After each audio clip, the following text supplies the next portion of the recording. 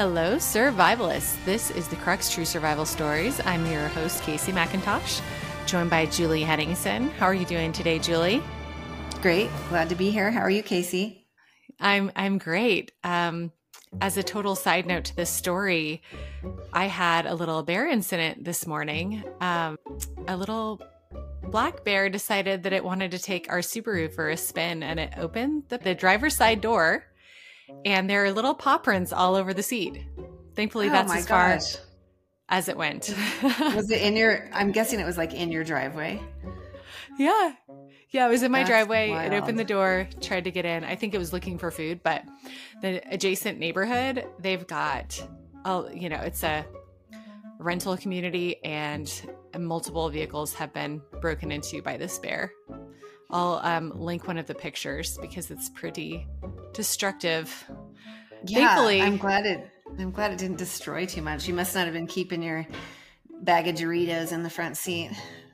Right. Well, also we're selling our Subaru, and Toby was getting it ready to show today. And so thankfully it wasn't annihilated. Yeah, that's fortunate. Yes. I'll send you a picture of the bear paw prints. It's hard to, you wouldn't know what it was unless you knew what it was. Do you know what I'm saying? Right. Like, we knew that the bear was breaking into vehicles, so that's how we were able to figure it out. It left the driver's side door open, so. Oh, it left its mark. Could have been a lot worse, though. Could have been a lot worse, but it was entertaining for sure. Today, we take you back to a fateful day, April 26th, 1976, when a simple journey turned into an extraordinary tale of terror, but also resilience and survival. On this date, Lauren Elder made the life-altering decision to be the third passenger in a Cessna 182. Embarking on a flight from Oakland International Airport in Oakland, California, with the destination set for Furnace Creek Air Valley in Death Valley's Furnace Creek. The pilot, a 36-year-old Jay Fuller, who set the course eastward, seemingly intended to follow the majestic Bubbs Creek up to Kearsarge Pass, but as fate would have it, they veered off course, flying southeast into the rugged expanse of Center Basin, surrounded by towering peaks over 13,000 feet tall. While Lauren Elder sat in the back seat enjoying the breathtaking mountain vistas, she suddenly found herself faced with imminent disaster when the plane encountered a forceful downdraft, sending the plane into a wall of granite. Lauren's life would be forever altered.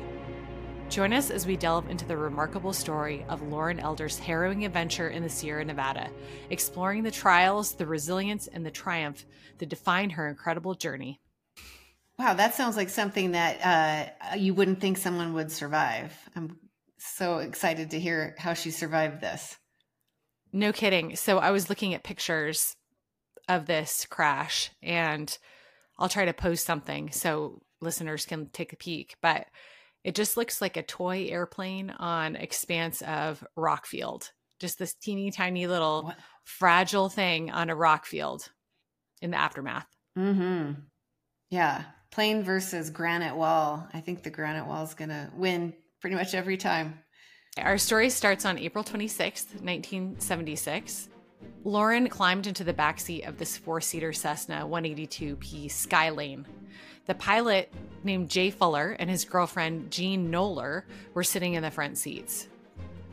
Lauren, who was 29 at the time, she had been invited to go on this sightseeing trip after her boyfriend, Jim Fisdale, backed out of the opportunity at the last minute because he had to pick up this shift at work, which I think is interesting. It's like, did he have some premonitions about this, or? Good call.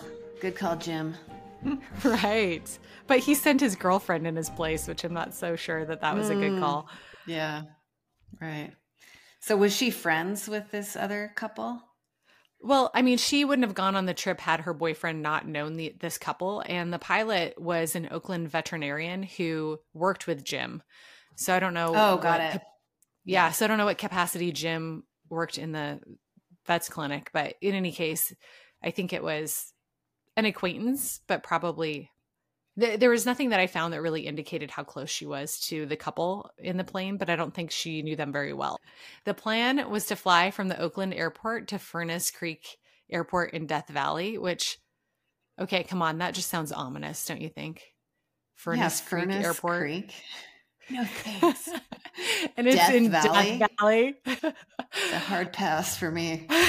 Yeah. Furnace Creek initially opened in 1942 as Furnace Creek Landing Field. It was a military owned field. The military abandoned it in 1945 and it became a small civilian airfield in 1953. So this group in the plane they were looking forward to taking some aerial photographs of the Sierra Mountains, and they were going to picnic at Furnace Creek and then turn around and head back in the afternoon. So we've talked about the Sierra Nevada range before, but I was just going to give you a little bit of background on it again. So the Sierra Nevada is a mountain range located in the western United States. It extends from the southern part of California to the northern part of Nevada. It stretches approximately 400 miles from north to south, making it one of the longest mountain ranges in the U.S. The range is known for its high elevation. The average elevation of the Sierra Nevada exceeds 11,000 feet, or 3,353 meters, with many of the peaks reaching well above 12,000 feet. I mean, those are some tall mountains. Yeah, that is an impressive mountain range, both in geography covered and also elevation. The Sierra Nevada is home to some of the highest peaks, like we mentioned before, in the contiguous United States, including Mount Whitney, which is the highest point in the lower 48 states at 14,505 feet, which is 4,421 meters above sea level. The Sierra Nevada is of significant geological interest. It was formed through a complex process involving the collisions of tectonic plates and volcanic activity. The mountains are primarily composed of granite and are considered part of the larger Pacific Mountain System.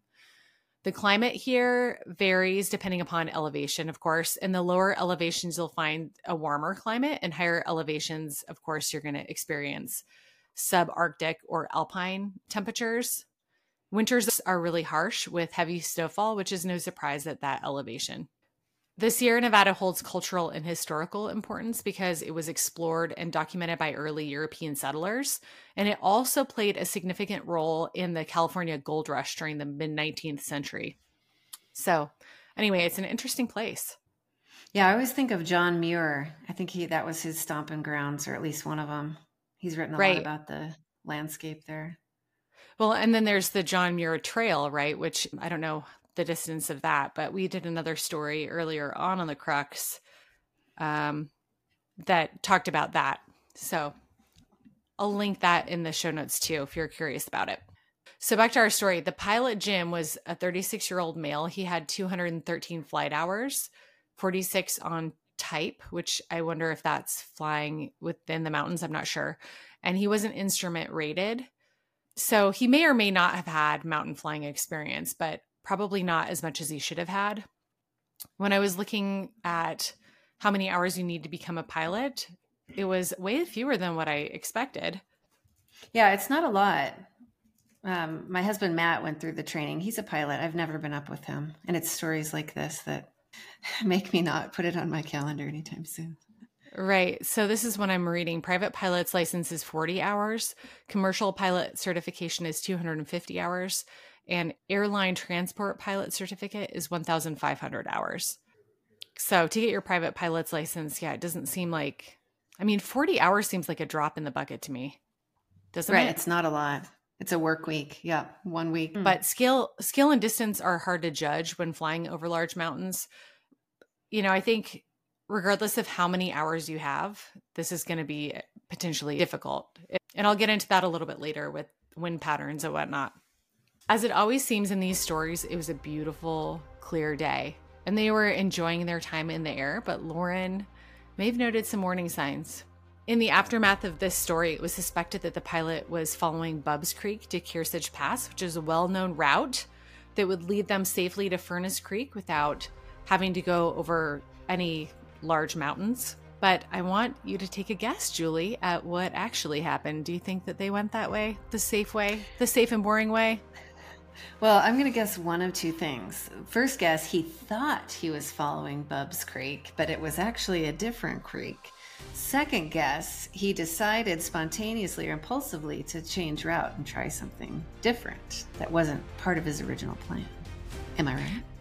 Yeah, well, What I will tell you is he didn't go the way that they originally had planned or maybe should have gone.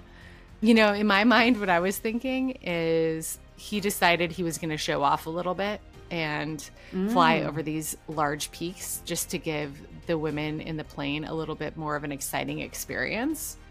I mean, I could be totally wrong about this. He could have intended to follow the original path, and then, like you said, maybe he got waylaid by something else that looked similar. So he ended up flying southeast to Center Basin, which is flanked by 3 peaks, which are between 13,000 and 14,000 feet, with ridges of 12,500 feet. Yeah, that's a real, just like rim of rock. Right.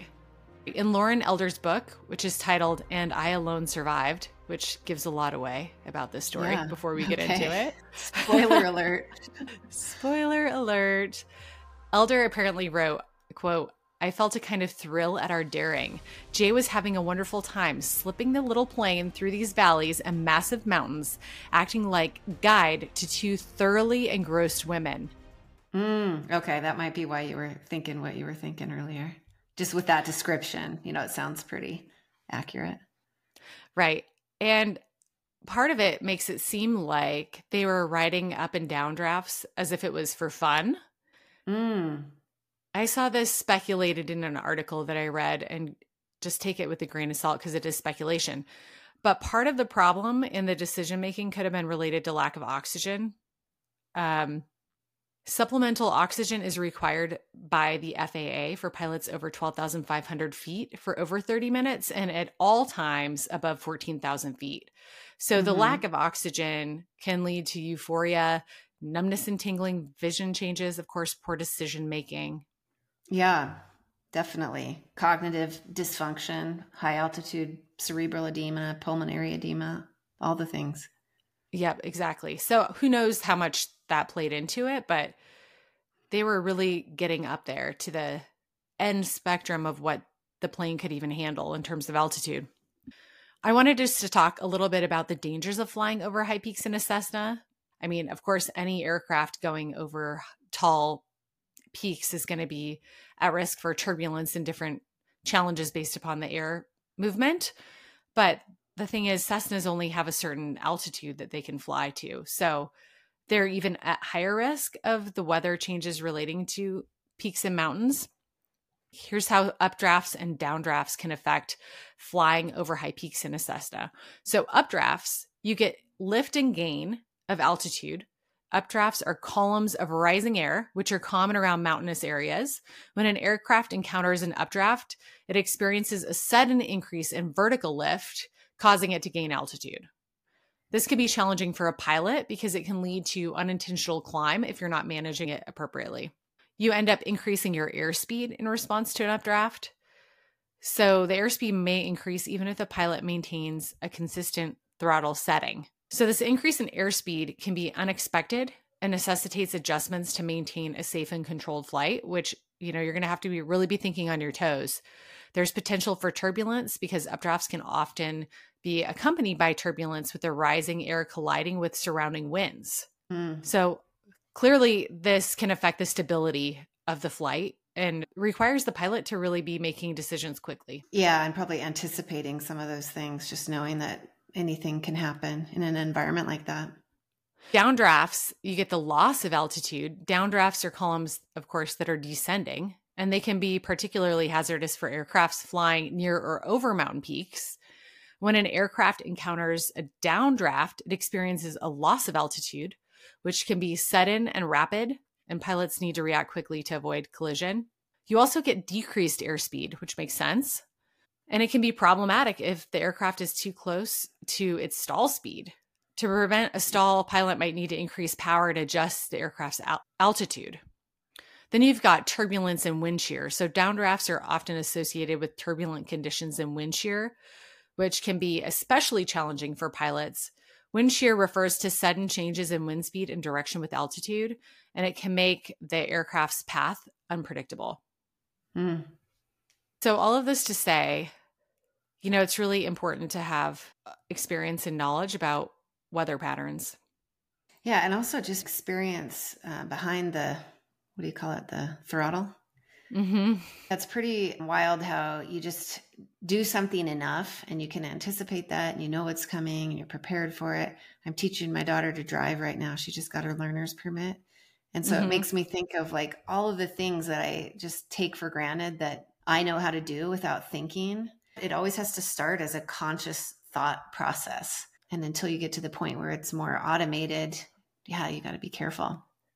Well, and it seems like this type of terrain would be especially difficult because how do you practice for this type of terrain without going into the terrain that's mountainous like this? My suggestion would be avoid it altogether in a Yeah, Cessna. go But up with somebody who has way more experience with you and can at any point kind of take control. right. Whether that's like Although, a buddy or an instructor or a flying club or something like that. what you'll find is that in this story, it wouldn't have mattered if the pilot had someone with him because, well, maybe it would have. Maybe they wouldn't have been in this precarious situation to begin with. Yeah. Elder recalled the pilot calling out, "Get ready for a fantastic view when we clear the crest." And at that moment, there was a sudden downdraft. And with the downdraft comes the deceleration. And the pilot was not able to recover in time for what came next. Elder was looking backwards out the window. She'd been taking photos and she actually had unbelted herself. She was not buckled in. She was just taking photographs and kind of lost in what she was doing. At one point, she redirects her line of sight towards the front of the plane and sees this wall of granite imminently moving towards them. Terrifying. And get this, the plane crashed into the wall 15 feet below the summit. 15 feet. Like, that's really not very far away. No, that's so close. They almost had it. Almost. When Elder awoke, she was in a crumpled plane on the side of the mountain that was essentially broken in half, only a few feet from a ridge. It sounds like she had a period of unconsciousness, at least for some extent of time. Right. Jay, the pilot, crawled out of the wreckage. His girlfriend was unconscious at the time. She had a severe head injury and a slashed face. Jay and Lauren removed her from the aircraft. Lauren collected drippings of fuel after emptying some beer bottles to light for warmth. They didn't have anything to burn, so they just poured the fuel on surrounding rocks and set it on fire. Jay worked on the radio to activate the emergency beacon. So were they kind of like on a ledge on this ridge side? And it looked sort of like a scree field with a pile of boulders that they're on. Yeah. It doesn't look like a nice pile of boulders, but, like big rock chunks, essentially. Yeah. But it must have been steep. As Noller, the girlfriend, was lying on the ground, she was, according to Elder, quote, strong and unruly, moaning and whining, anguish sounds. She then began convulsing and slipped down the mountain slope out of the line of sight of Elder and Fuller. Oh, that's awful. That's so sad. I know. Can you imagine? I would, just thinking about being in that situation to begin with, so shocking. And then to have to watch that, knowing that you can't do anything. There's nothing to be done. Yeah, nothing to be done. Oh, it's horrible. Jay was distraught and he told Elder that he had done a dumb thing, really dumb. He was telling her that he should have circled. He should have made another approach to gain altitude because of the downdrafts. I guess the reason that pilots circle is to get 1,000 to 2,000 feet of clearance before crossing a ridge, but he would have needed more altitude, which was greater than the abilities of the aircraft. I mean, he was on the verge of being in a position where the plane wouldn't have been able to maintain that altitude. Yeah, so even if he had circled, they might have met the same fate. Exactly. So Jay and Lauren were just tearful together. And Lauren felt sorrowful for the pilot. She felt really bad. Mm-hmm. During the night, the wind blew out the fire that they had on the rocks. And so Elder moved some of these rocks to the tail of the plane. And then she and Fuller curled up in the tail of the plane together. They were lying there silently when Fuller started thrashing about, pounding his fists and his head inside the plane. And then he finally stopped moving and Elder fell back asleep. Just like, what in the world was going on here? Yeah. Is that like a slowly, an insidious head injury, maybe? Yeah, that's what I was kind of wondering. Did he have internal bleeding or something like that? Like, did he have a intracranial hemorrhage or something? In the morning, Elder noted that Fuller was motionless. He had thrown off all of his clothing and his coverings in the night. And so it was thought that he died of hypothermia. But he also had a head injury and a head gash and potentially some other internal injuries. So it's hard to say. But remember, we've talked about the effects of temperature on people that have blood loss. So he could have had, internal bleeding or something like that that accelerated his hypothermia. Yeah. Yeah. With a lot of internal blood loss, a person could get hypothermic on an 80-degree day. If it's colder than 98.6 degrees, maybe not 80 degrees, but whatever the threshold for hypothermia is, we'll say 75. But yeah, that blood loss, internal bleeding just totally diminishes your ability to thermoregulate. Yeah, I just love it when you're dramatic, Julie. I know. Prone to exaggerating a little. I think that happens kind of when you're a parent because you always have to exaggerate to get your kids to take note of what you're saying. It's an effective technique. They still ignore you, but what can you do? You try. So in the morning when Elder had noted that Fuller was motionless and that he had passed away, she just sat there watching him for a while. She said, quote, "I sat there a long time looking at him. His eyes were open and staring. I had not known that was what it was like to die." Wow. So lots of trauma. Yeah, between the crash and then the girlfriend dying and then the pilot dying, it's all pretty unsettling. Yeah. So Elder warmed herself on a ridge and she tried to decide if she should await rescue. At that time, she saw a plane and could not get its attention despite her frantic waving. And after that experience, the question of what she needed to do was answered. She knew she had to walk out. She couldn't wait there. The temperature was too cold. The altitude was 12,500 feet, which was 1/2 mile south of Mount Bradley.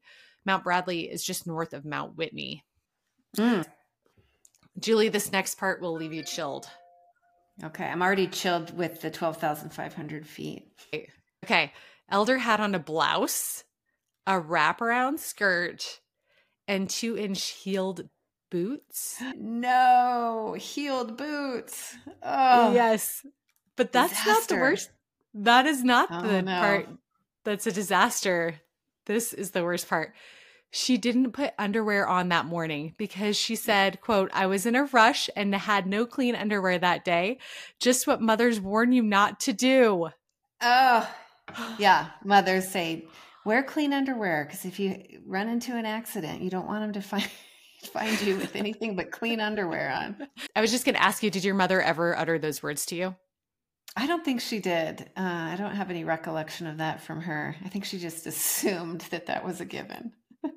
Yeah, I don't think my mom ever gave me that advice. But what I would say is just wear the dirty underwear. I mean, wear underwear, I guess, is the moral of the story.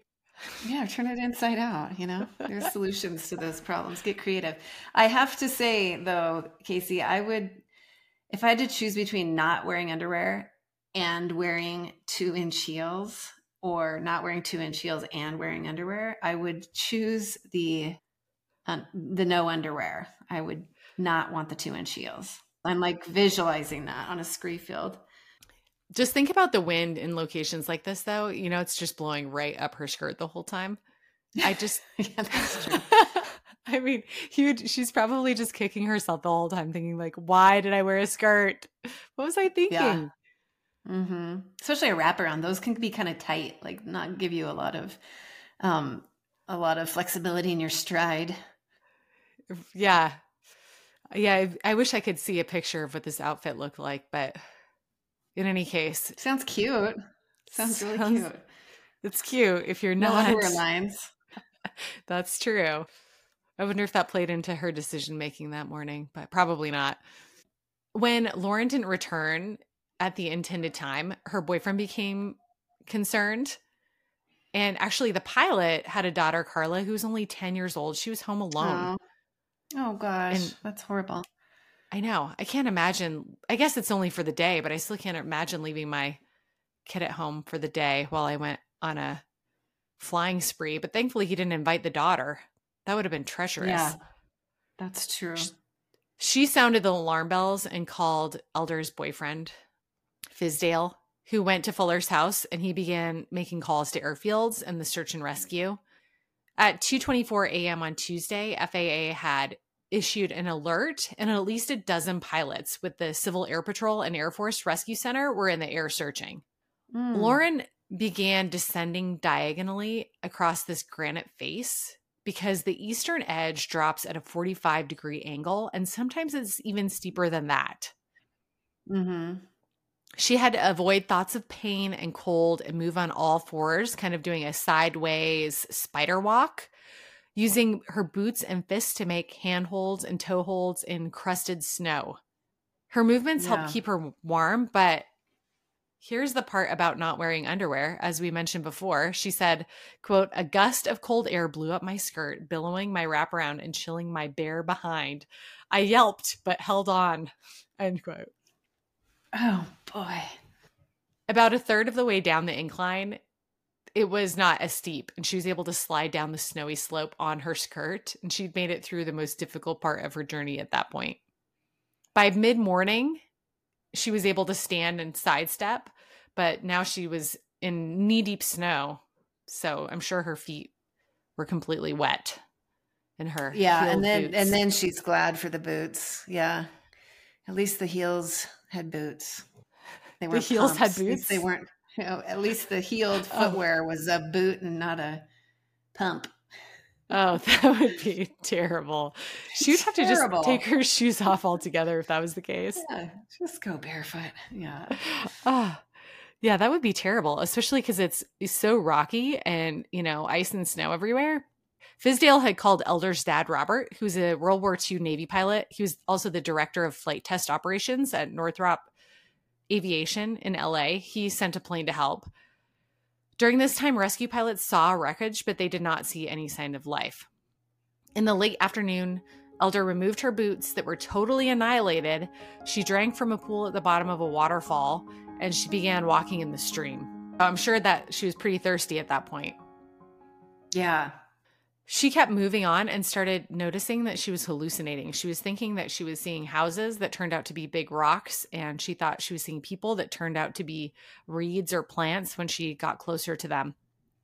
When she finally got down, she ended up in Independence, California. She had ripped clothing, was barefoot, and was covered in blood. I read something that indicated that she had trouble getting help initially because she was looking rough and tumbled. She had, her teeth were smashed. Of course, she had probably blood all over herself. She had a broken arm. She didn't have shoes on. But apparently the reason that people were potentially a little bit hesitant to approach her was because this was the town where Charles Manson and his female followers were arrested 7 years. Oh, wow. What are the chances? That's wild. Yeah, so who knows if that's actually true, but I can imagine. I mean, we've heard stories about things like this before where people have survived something crazy and no one is helping them because they look so crazy. Yeah. Yeah. Scary. I just looked it up. Sounds like Independence, California, population 670. Pretty small town. That is a very small town. That's the kind of place you go to the grocery store and you know everyone there and they know everything about you. Right. If they even have a grocery store. Exactly. Probably a bar and a post office. Yeah, maybe an inn, small inn. Small inn. On April 27th at 10 p.m., 34 hours after taking off from Oakland, and after 10 miles of descending and 10 more miles of walking, she was admitted to Lone Pine Hospital. She had blistered feet, mild frostbite on her feet, and a broken arm. Oh, a broken arm. Which I would imagine that would have been fun when she started descending on all fours. Right, exactly. That's a significant injury. All in all, though, she did okay. Also, I don't know how she knew how to get to this town from the bottom of the mountain either. I don't know where she ended up, because that could have been a make it or break it situation too, if she ended up getting lost when she descended the mountain. Right. Maybe she had good visibility and could just like see a road from far off and just could figure out whether to go left or right. Hard to know. The rescue team found Knoller's body 120 feet below the Cessna, and Fuller's body was half outside the plane, dusted with snow. 3 months after this incident, Lauren hiked with a friend back to the crash site. Her arm was still in a cast. Wow. That's brave. Yeah, and that's pretty soon after her plane crash. It really is. Especially with a cast. Yeah, she said in an interview, quote, "I had to go back. I felt like the mountain had some kind of power over me." I thought this was really interesting. She noted that she missed this rare focus moment.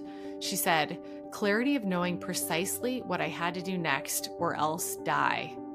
Just, really what I thought is interesting about that is that we spend our whole lives making all of these decisions, like hundreds of decisions. And the fact that we have to think about whether or not our decisions are correct. And in this moment where her life was literally on the line, that kind of went away. She just knew what she needed to do. Yeah. And so the only other thing I can think about other than a survival situation is like childbirth. You're like, okay, I'm pushing now.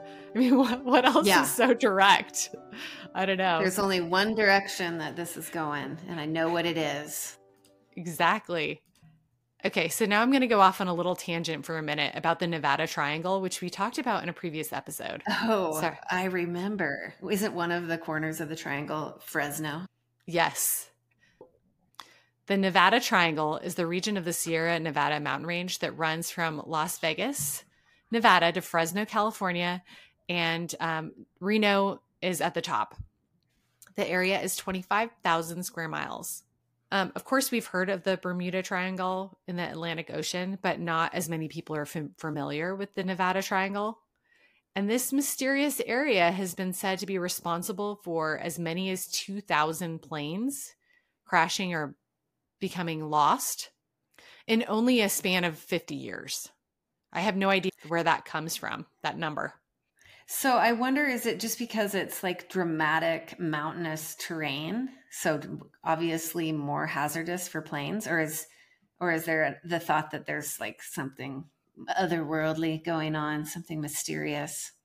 Well, I mean, obviously people like to think about this mysterious element that could be at play. But Marty Bevel, the president and owner of Fresno Flight Training in Madera, says that there's nowhere close to this many plane losses or crashes in the area. He challenged the belief. He did recognize that this flying over the Sierras is difficult for a lot of pilots. I mean, a lot of it is just difficult flying circumstances. And there's no evidence to suggest that planes have gone completely missing. So ultimately, a bunch of experts don't really believe in the quote unquote Nevada Triangle in terms of being this ominous and mysterious force that's sucking planes into a void. They seem to agree that the Sierras are a dangerous place to fly. In 2007, an entrepreneur, Steve Fawcett, went into the Sierras in his single engine 2-seater plane and he never returned. There was an extensive search without any clues initially, but 13 months later, searchers found him near Mammoth Lakes at 10,000 feet. Pilot error was cited as the reason for the crash. For Marty Bevel is the president and owner of the Fresno Flight Training. He said, "When this air mass is forced over this mountain here you get this very turbulent downdraft, and that's what killed Steve Fawcett." And he also said, when you take airplanes in higher elevation, you lose power in the thinned air, you lose wing lift because of the thinner air, and you lose acceleration capability.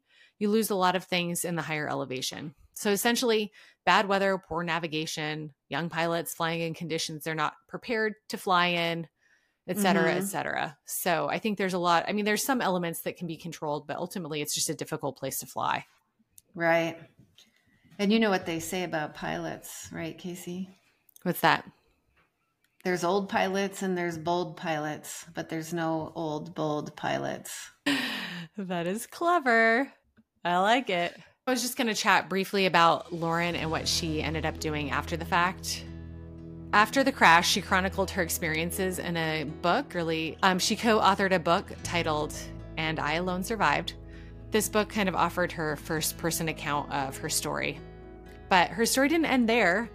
Her survival story continued to resonate with audiences, and it was adapted into a TV movie of the same title. And then the Discovery Channel aired a documentary about the crash. The official investigation of the crash, led by National Transportation Safety Board, delivered its verdict. It concluded that the accident was primarily caused by the pilot in command, who continued flight into known areas of severe turbulence. They also found that the pilot made improper in-flight decisions and planning, which of course just highlights the dangers of navigating through unpredictable weather conditions of the Sierra Nevada area. Yeah. No surprise there, I guess. Right. So Lauren now lives in California, and she has passion for environmental art and landscape design. She also has shared her knowledge and expertise with students at the California College of the Arts. And she's done a lot of things. She has some publications. She also has done set design. And she seems like a really diverse and creative individual. Influence on her I think perspective. Maybe she adopted, as survivors often do, the seize the day mentality. One life, better live it to the fullest. Oh, yeah. Thank you for tuning into the Crux True Survival Stories. We are a small podcast, and we are just fueled by our passion for sharing extraordinary tales of survival. We rely on your support to grow our community. Your help in spreading the word about our podcast is invaluable. So if you enjoyed this episode, please consider leaving us a review on your favorite podcast platform. Your feedback just helps us reach a wider audience. You can connect with us on Instagram at The Crux Podcast. Feel free to reshare our posts on your story and tag us. It's a really great way to introduce us to friends and other survival enthusiasts. So if you have any suggestions, questions, or your own survival story you would like to share, don't hesitate to reach out to us through Instagram or at our email at thecruxsurvival@gmail.com. We're always really excited and happy to hear from listeners and to find out what matters to you. So thanks again for joining us on this incredible journey. Stay safe and keep adventuring. I hope you have a wonderful week.